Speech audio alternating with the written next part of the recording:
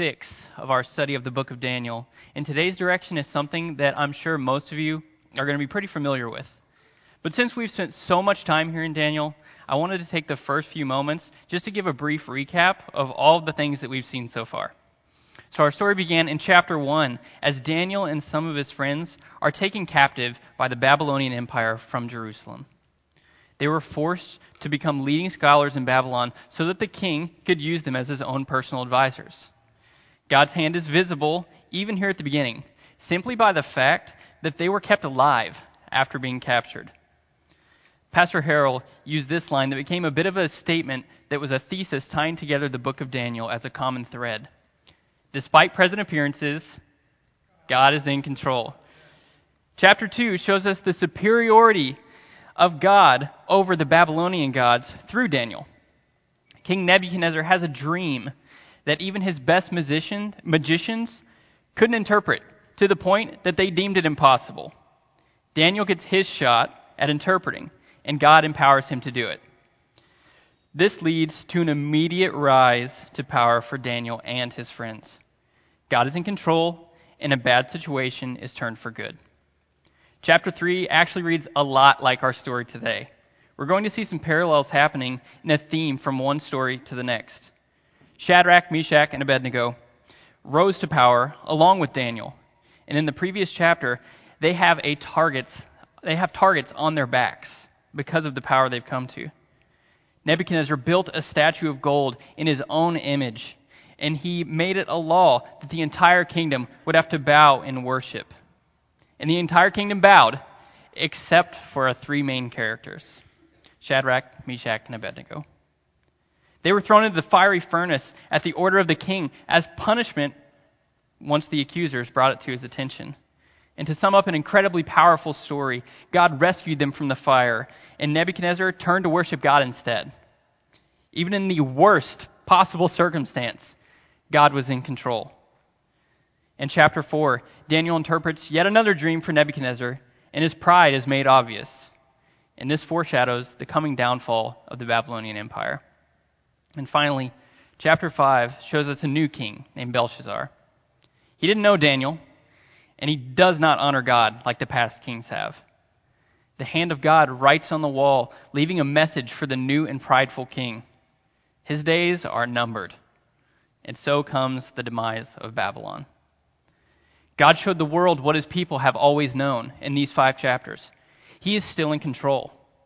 So now that we're caught up, I want to pose my thesis question for today. When you really know someone, does it change the way that you interact with them? My relationship with Kirsten, my wife, is the most profound human relationship in my life. And I know Kirsten better than anyone, and she knows me the same way. Kirsten and I can communicate things with each other without actually saying anything at all because we know each other so deeply. When she arrives home from work, she can communicate her entire day by just giving me a look. And I know whether she had a great day or a rough day. And she doesn't even have to say it. When I am putting off doing the dishes in hopes that she will wash them instead, I hint, not so subtly, by offering to do some of the things on her to-do list. And she knows me too well at this point for it really to work out like I hope it does. We know each other's character traits. We know each other's likes, and we know each other's dislikes. And that makes it easier for us to expect certain reactions in all kinds of scenarios. The same is true with those that you really know. You can predict how they will respond because you have experienced so much life with them. The more life experiences you share, the more accurately you know someone at a core level. And even beyond that, the deeper you know someone's character, the more accurately you can predict their future courses of action. This is exactly the situation that Daniel finds himself in the beginning of chapter 6. Daniel is once again a leader of a nation that is not his own. He has influence once again, but this time with a new king, King Darius of Persia. And once again, like we know, there's drama in the office at work. Jealousy is rising in the hearts of Daniel's co-workers. These leaders know one main character trait of Daniel, that he had an unshakable faith in God. And more specifically, he had faith in God that he was ultimately in control, regardless of circumstances. Because they knew who Daniel was, they could predict his future behavior. I want you to think back to a time when you might have been trapped into a situation by the manipulation of others. We've all been there at one point or another. Daniel finds himself now enveloped in court drama. He's the victim of a trap that has been manipulated by his enemies and they believe that this will surely lead to his downfall. And you may have heard this passage told as a simple Sunday school story, but this narrative is so much larger than that. We're adults now, and we need to see that God is working throughout the story in a lot more ways than God just closing the mouths of lions. So our story opens in Daniel chapter 6 with that scheme against Daniel. The Babylonian Empire now has fallen. It's gone. Persia has now moved in and controls the nation. Belshazzar is dead, and King Darius the Mede is the ruler in charge of this area of the Persian Empire. A new human power has moved in to the palace. But truthfully, not much changes for Daniel. God is still in control. A recurring theme in Daniel's story is opposition from insecure and egotistical kings. And we can predict Darius is absolutely no different. There's some debate on whether or not he's even actually the king of Persia as a whole or simply a vassal king of Cyrus, which could be the source of some of his insecurity. Regardless, we know that he has some character flaws. So Darius has developed this plan to maintain the kingdom for Persia. Daniel chapter 6 verse 1 tells us, "It pleased Darius to appoint 120 satraps to rule throughout the kingdom, with 3 administrators over them, one of whom was Daniel. The satraps were made accountable to them so that the king might not suffer loss. Now Daniel so distinguished himself among the administrators and the satraps by his exceptional qualities that the king planned to set him over the whole kingdom." By now, you should already be able to predict, and you should start to feel how the tension will rise since we've been studying this book for 6 weeks. Darius has appointed what are basically governors over specific regions in that area where they were. And Daniel, by God's hand, yet again, has found favor in the eyes of another new king. Daniel is one of 3 trusted people just below the king who advise those governors on how they should govern the land. These governors are people who have likely come from a line of people with very high standing in Persia. They are people with big political aspirations and are willing to do whatever it takes to get to that next step in power. Daniel, however, was standing directly in the way of this. It's important for us to take a moment and look how Daniel is reacting to this change all around him yet another time in his life. He's experiencing another huge cultural shift from Babylon to Persia. His people are captive to yet another nation that wants nothing to do with God. And even still, Daniel finds himself right at the center of the narrative. God has been faithful to Daniel throughout his entire life as the whole world has changed around him. This is yet another example for us. Despite present appearances, God is in control. One thing really separates Daniel from many of the other characters that we have talked about during this Hall of Faith series. And that one thing is that he remained faithful to God. Something that has been so visible consistently over the course of his entire life is obviously not a passing interest. Faithfulness is very obviously a lasting character trait of Daniel. Now that we see the traits of our 2 main characters, Darius, the egotistical narcissist, and Daniel, the faithful follower of God, it will be easy to predict the plot of the governors vying for their spot in power. In their attempt to remove Daniel, they even say in verse 5, "We will never find any basis against this man, Daniel, unless it has something to do with the law of his God." Knowing both the character of Daniel and the character of King Darius made them formulate the perfect scheme to fool the king and trap Daniel. They were confident that Daniel would remain faithful to his God. And they were confident that Darius would remain centered around his own ego. Because of their knowledge of their character, they could reasonably predict their next course of action.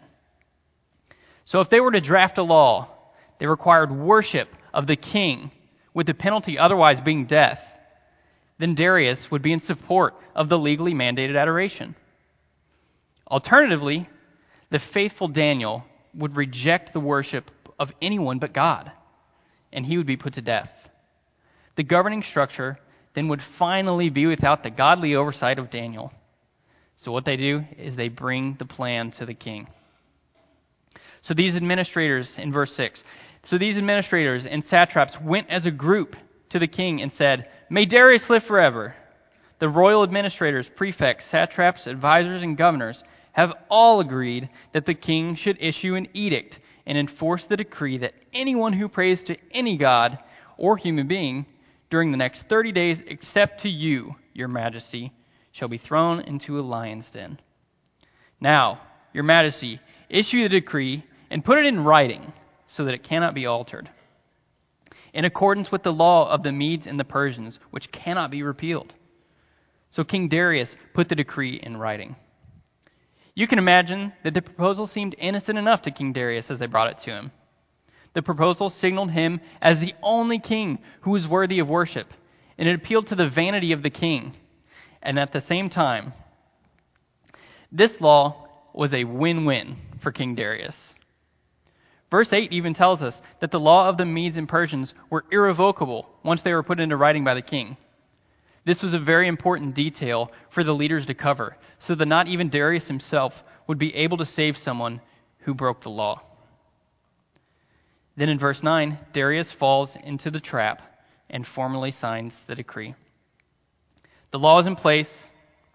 It cannot be taken back. Their plan seemed innocent enough to King Darius, and it was working out exactly as they'd hoped. They could predict the behavior, and it worked out perfectly for them. Now, the only thing that they had to do was wait out Daniel.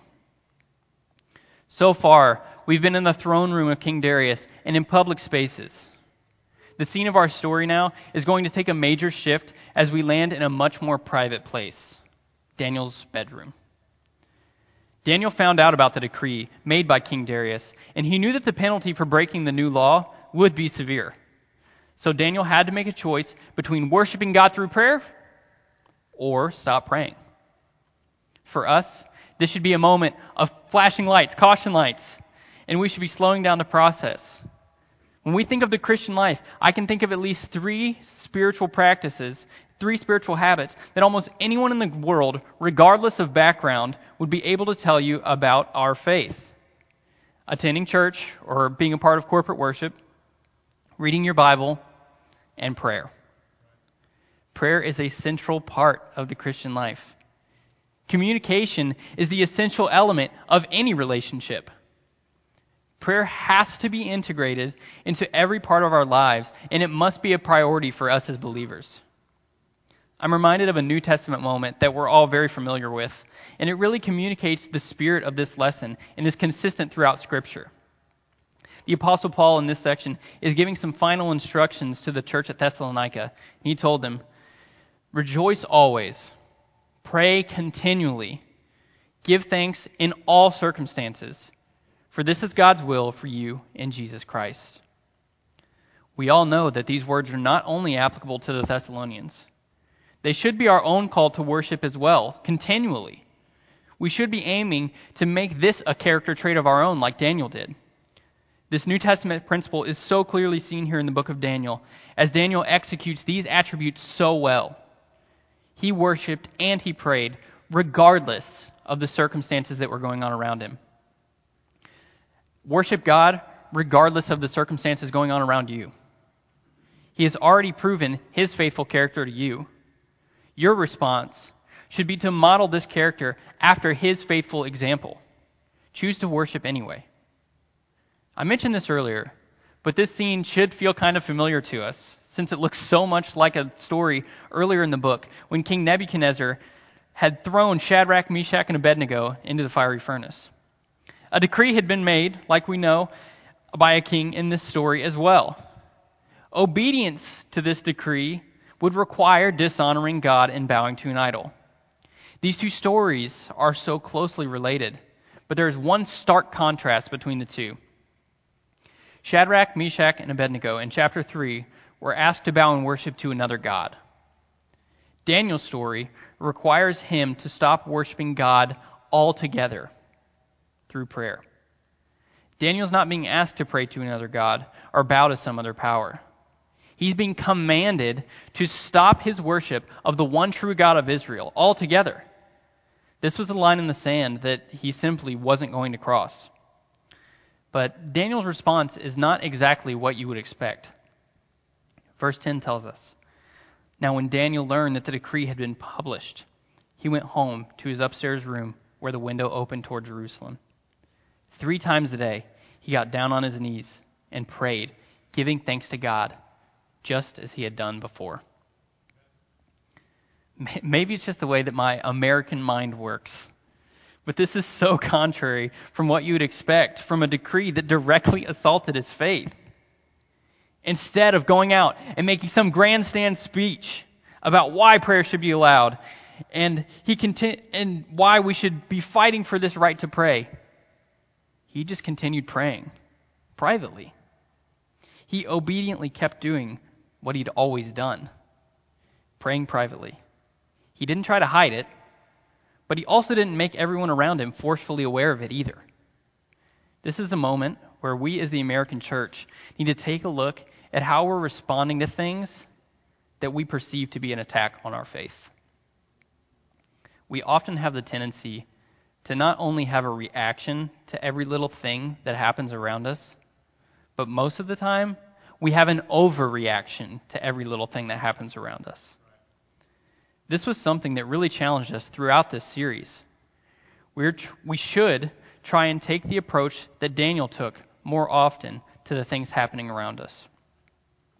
As believers in Christ, we are supposed to be loving people who are striving toward peace as God builds his kingdom through us. If we overreact to every small issue, how are we reflecting Christ? It's too easy for us with one social media post or one social media comment to completely ruin our testimony for the Lord.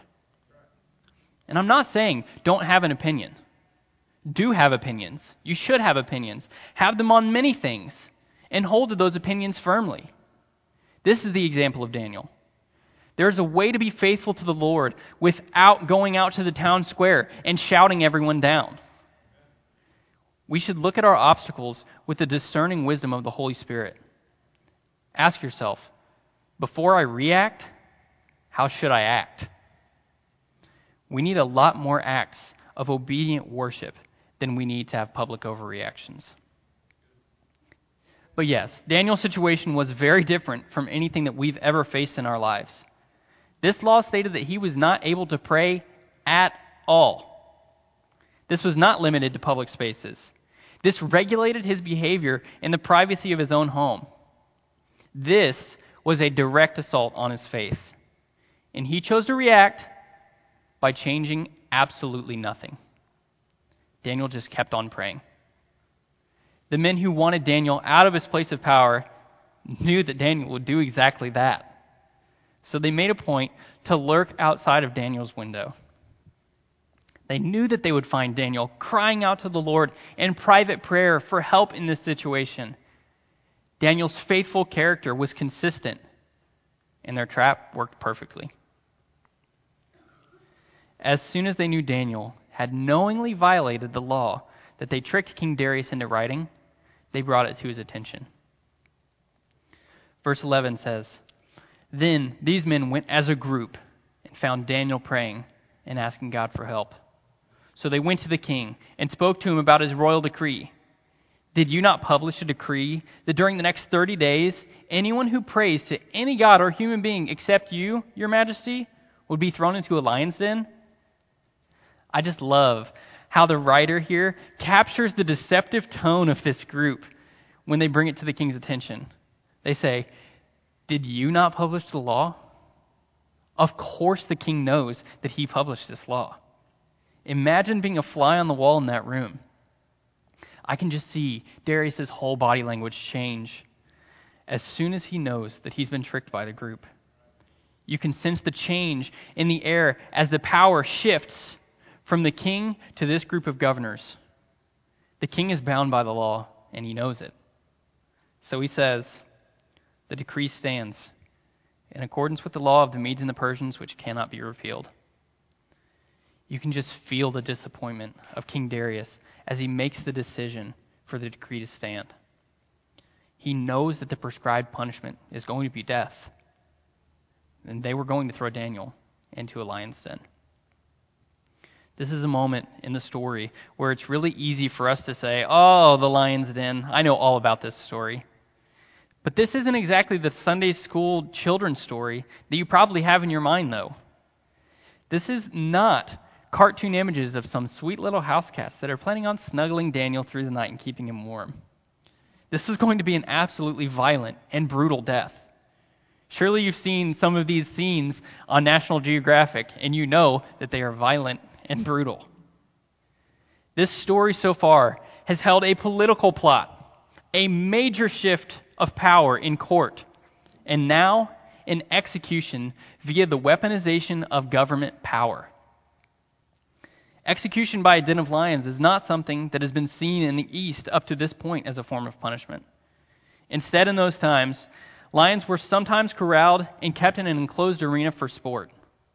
The kings of this era would sometimes keep lions on hand just to have a chance to hunt them and kill them in a safe environment where they had a 100% chance of success. This is potentially a new and brutal form of punishment that the group of governors had come up with by just looking at their surroundings. They would go to any length to portray Daniel as an enemy of the state of Persia. This lion's den punishment, though, wasn't necessarily a death sentence as much as it was a trial by ordeal. When you hear the term trial by ordeal, what I want you to think of is the Salem witch trials. The idea was to let God decide if they were guilty or not by sparing them or not. But as you know, this was never really the intent of the accusers in these circumstances. When you tie weights to a woman's ankles and throw her in a lake, you're going to get the desired result in the end of her life. Daniel's ordeal was similar. Maybe one of their gods would spare him, but these starving lions at the bottom of a pit probably didn't care too much about what their gods thought. They knew Daniel was going to be absolutely slaughtered by these lions.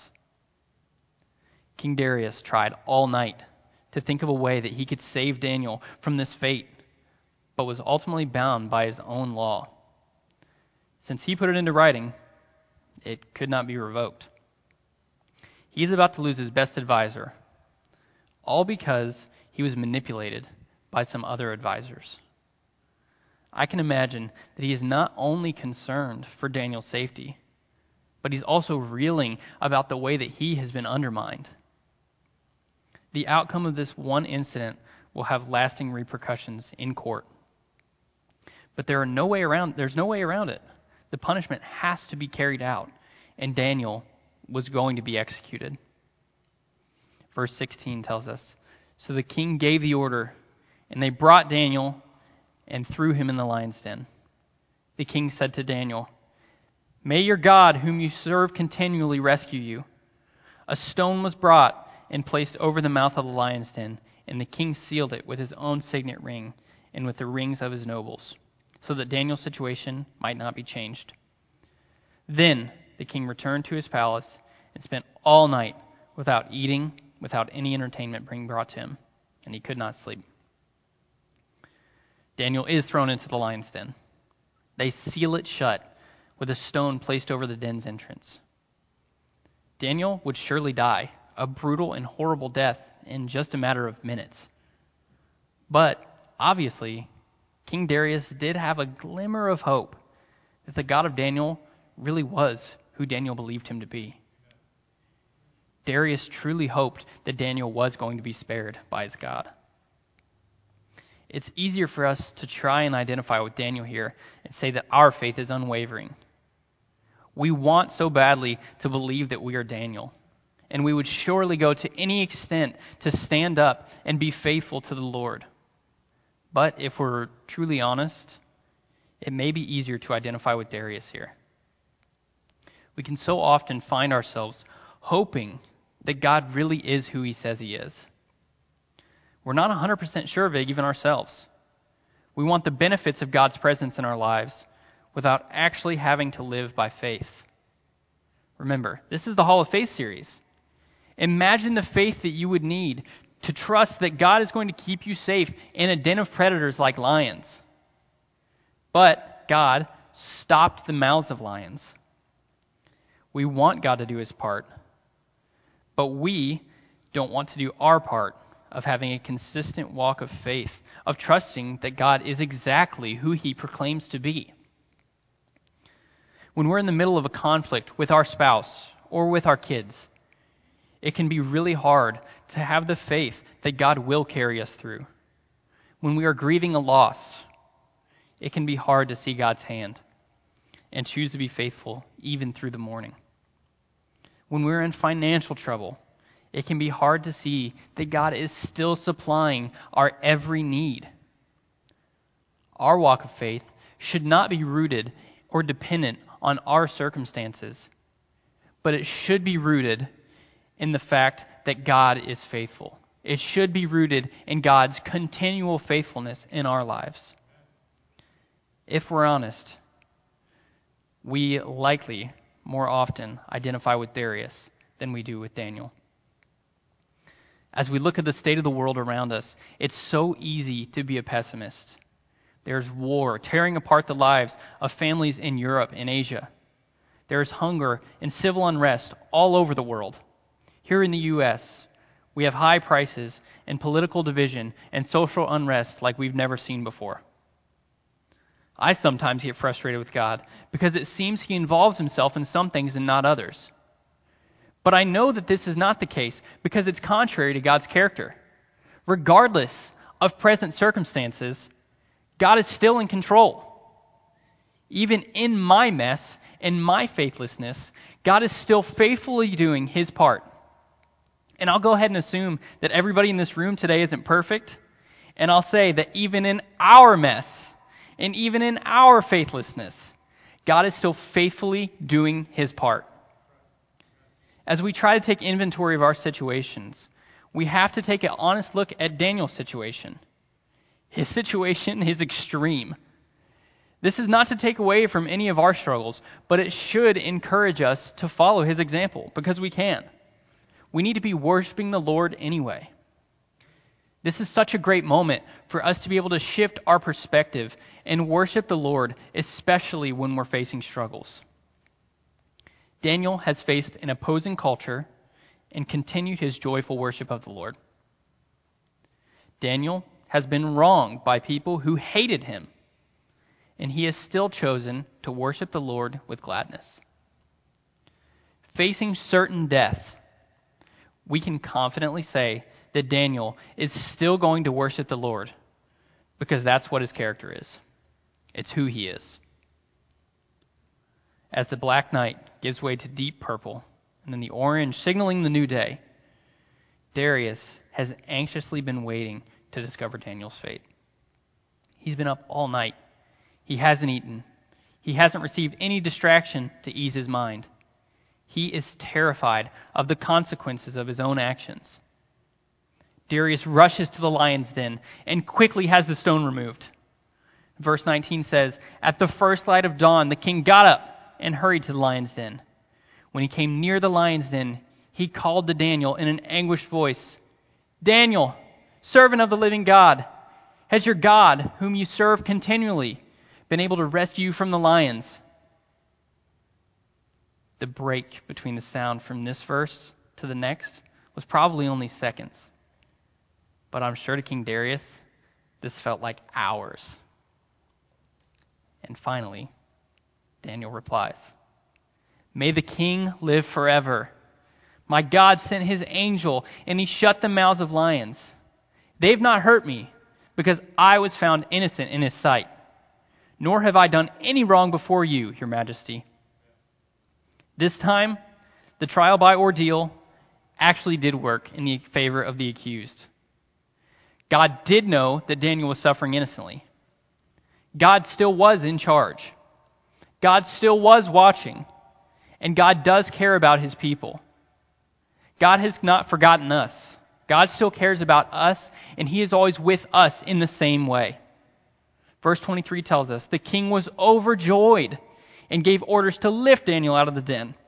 And when Daniel was lifted from the den, no wound was found on him, because he had trusted in his God. The king had not lost his most trusted advisor after all. And for that alone, he was overjoyed and grateful to God. God has once again, in this book of Daniel, flipped the script and overruled the evil intentions of men. Despite these terrible circumstances that Daniel found himself in, God was still in control. Here's another moment where the story really deviates from the watered-down version that I learned as a child. Verse 24 says, at the king's command, the men who had falsely accused Daniel were brought in and thrown into the lion's den, along with their wives and their children. And before they reached the floor of the den, the lions overpowered them and crushed all their bones. What was supposed to be Daniel's fate instead became the fate of this entire group that had falsely accused him and fooled the king. Unfortunately, though, this was also the fate of their wives and their children. This is such an interesting moment of contrast between the character of God, of the universe, and the character of the king of the Persian Empire. Even as King Darius is trying, I hope, to do what he thinks is right, it is tainted by his pagan perspective and ultimately results in the death of innocent people. Darius' standard of right and wrong here are off. God, however, sets the standard of what is right. And in the same exact situation, he chose to spare Daniel's life.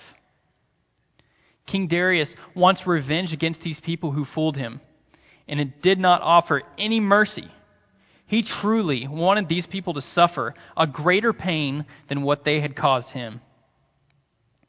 God chose not only to show mercy and spare the life of his servant who is innocent, but he also chose not to avenge with punishment of others, and especially the innocent people who were involved. God chose to preserve life while King Darius destroys it. But even so, God uses this moment to point an entire nation to him through King Darius. Verse 25 and 26 tell us, then King Darius wrote to all the nations and all the peoples of every language and all the earth, I have issued a decree that every part of my kingdom people must fear and reverence the God of Daniel. Daniel's story has so many moments that are applicable to our own lives.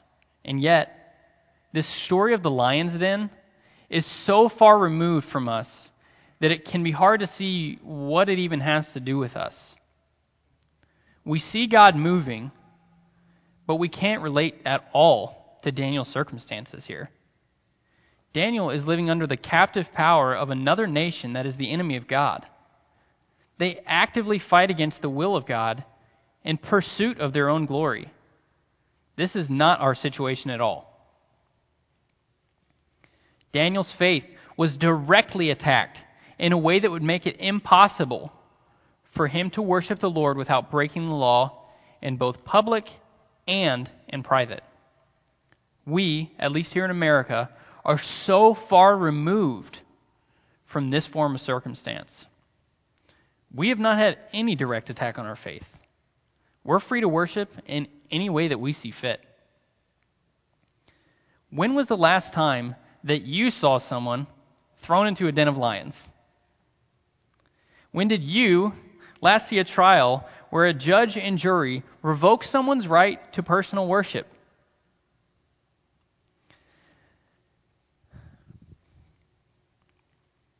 When was the last time that you actually were even persecuted at all? And mean Facebook comments and mean tweets don't count. The answer for all of us is never. This has never happened to us. So it's difficult to look into this story and not over-apply it to our circumstance. even though the two look nothing alike. So what do we have to do with all this? What does this have to do with us? As Christians in modern America, we will eventually find ourselves in conflict with some element of culture too. We're going to have to make ourselves countercultural. Daniel lived in a way that distinguished himself from culture. And as we live our lives in the kingdom of God, we will face the same thing. God's kingdom must be the priority for our lives. Now, this is not an excuse to be aggressive or to be loud about it. We are called to love those around us regardless of where they fall on the spectrum of culture. Daniel did exactly what God asked him to do, privately. Our job is not to stand out on a soapbox and scream about how we're being persecuted. We ought to be living with the expectation of persecution and the faith of God, and the faith that God, in the end, is going to work it all out. We can rest in the fact that God is good, no matter how bad things look to us. If persecution comes, pray anyway. If judgment comes, pray anyway. We need to be making disciples regardless of the circumstances that surround us in our culture. A mistake that we make is that we often put too much stock into what the government is doing. And then that controls the way that we think and the way that we interact with all of the others around us. We can become obsessed with criticizing the culture around us so much that it consumes us. We're too focused on trying to get things back to the way they used to be that we miss opportunities that are right in front of us right now. We spend so much time glorifying the good old days instead of having faith in the days right now. Our faith should be grounded on the character of God because He is the only one who continually proves Himself to be worthy of that faithfulness. So what I want us to do today is I want us to take a moment and we need to renew our commitment to put our faith in God and let culture around us work how it's going to work. God's going to be the constant in our lives. What I want us to do is lean into the power of God. Lean into God's faithfulness. God is going to provide all of the courage that you need to live for Him. Daniel set an example for us by making worship not only something that he did, but he also made it a part of his personal character. Our consistency in worship has lagged a little bit over these COVID years. Each one of us needs to renew this commitment that we will meet to worship with our church. We need to renew these private disciplines of worship as well. We need to renew our devotion to commit our wealth to the mission of God. We need to renew our devotion for making disciples and growing God's kingdom. So today, I want it to be a renewal day. This Sunday. I want today to be a time of peace. It is a time of peace here in the United States. There's no real opposition. It's never going to be easier to worship the Lord than it is right now.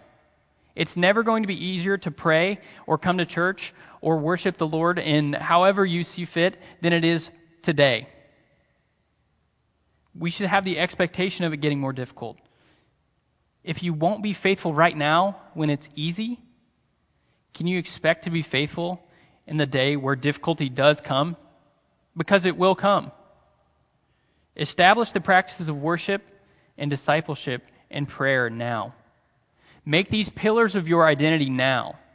Make these the foundation that your family is built on now. With our heads bowed and our eyes closed, let's reflect on what God wants from us today.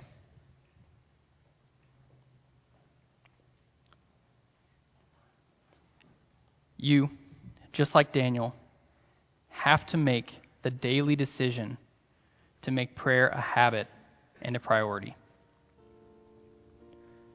Daniel made his personal time with the Lord so much of who he was that absolutely nothing changed when the law changed.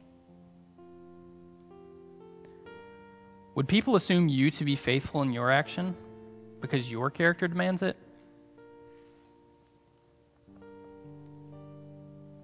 You have to make the choice to worship God now, so that when the day comes that things do get harder, and they will, expect that, you continue giving God the worship that he so much deserves. Make prayer a priority now. Make corporate worship a priority now. Make making disciples a priority now, so that when things do get difficult, you can have the Daniel reaction and nothing changes. I want us to recenter, focus on God, and start giving him the priority of your life.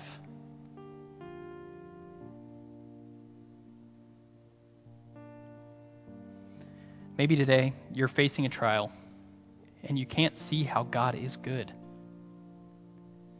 Even in this circumstance, you need to be encouraged by others who have already experienced these things. God's comfort and goodness is visible in a trial.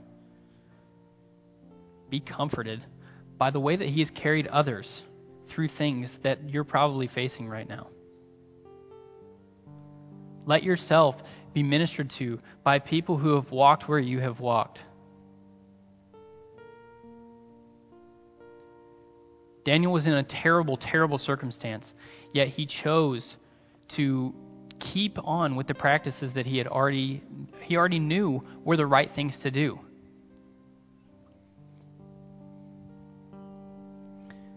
If you're struggling with making those practices a part of your life, I want you to find a way to get into a discipleship relationship.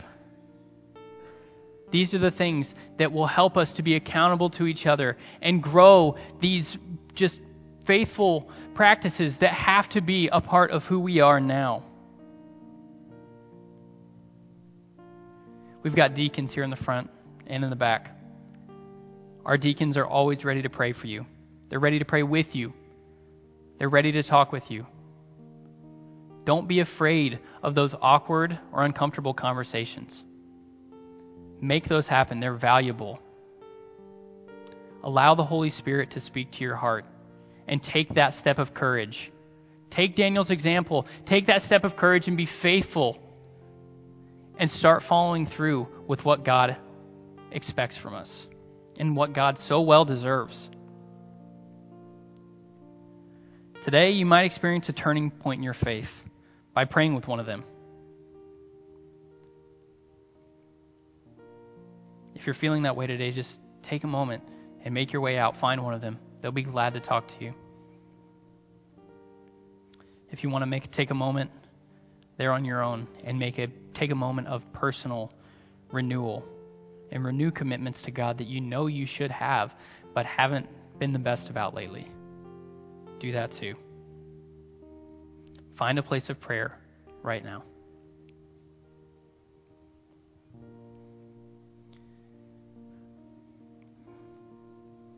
Maybe today your circumstance is even a little bit different than that. Maybe you haven't even taken the step of having a faith to know Jesus at all. Today can be the day to begin that journey. If you don't know about the faithful and trustworthy and saving character of Christ yet, today is the day to learn. Don't wait on that. God is in control. We just need to lean into him. Have faith that he is in control. Regardless of our present circumstances, God is in control.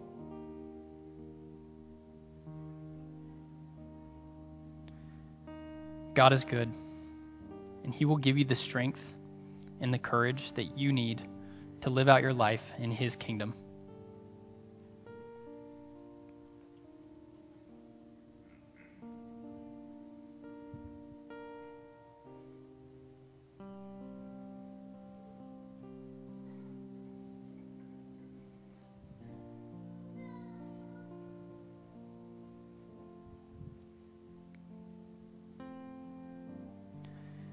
Now stand with me. Let's pray together.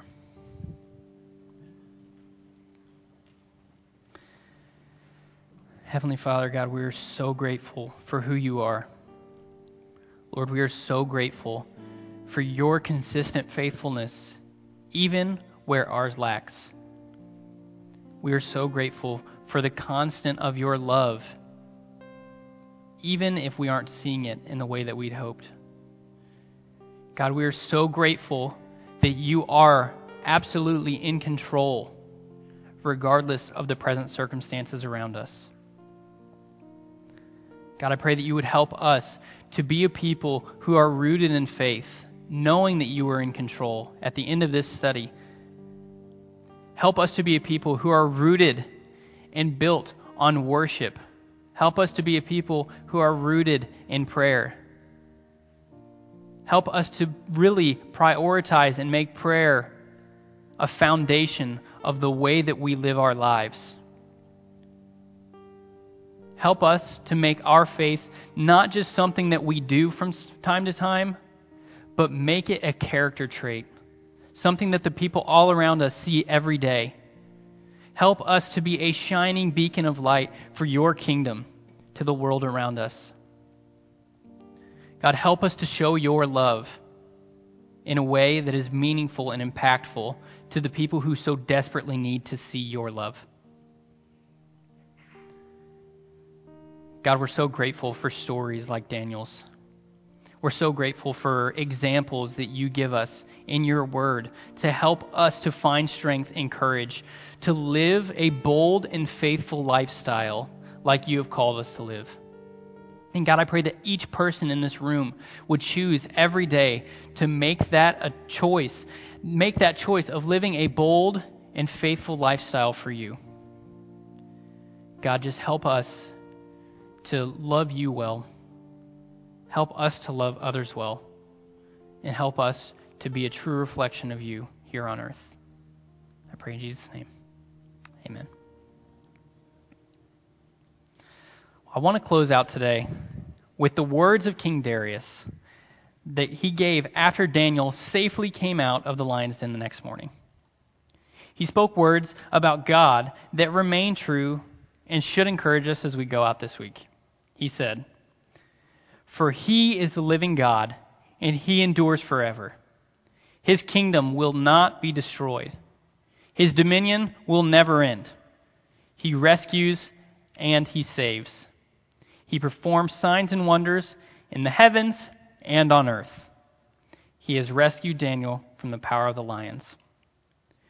We serve an incredible and powerful and rescuing Savior, and he deserves our devotion. I pray that from here, you go out determined to live a life that is characterized by faithfulness to him. Have a wonderful week, and we will see you next Sunday.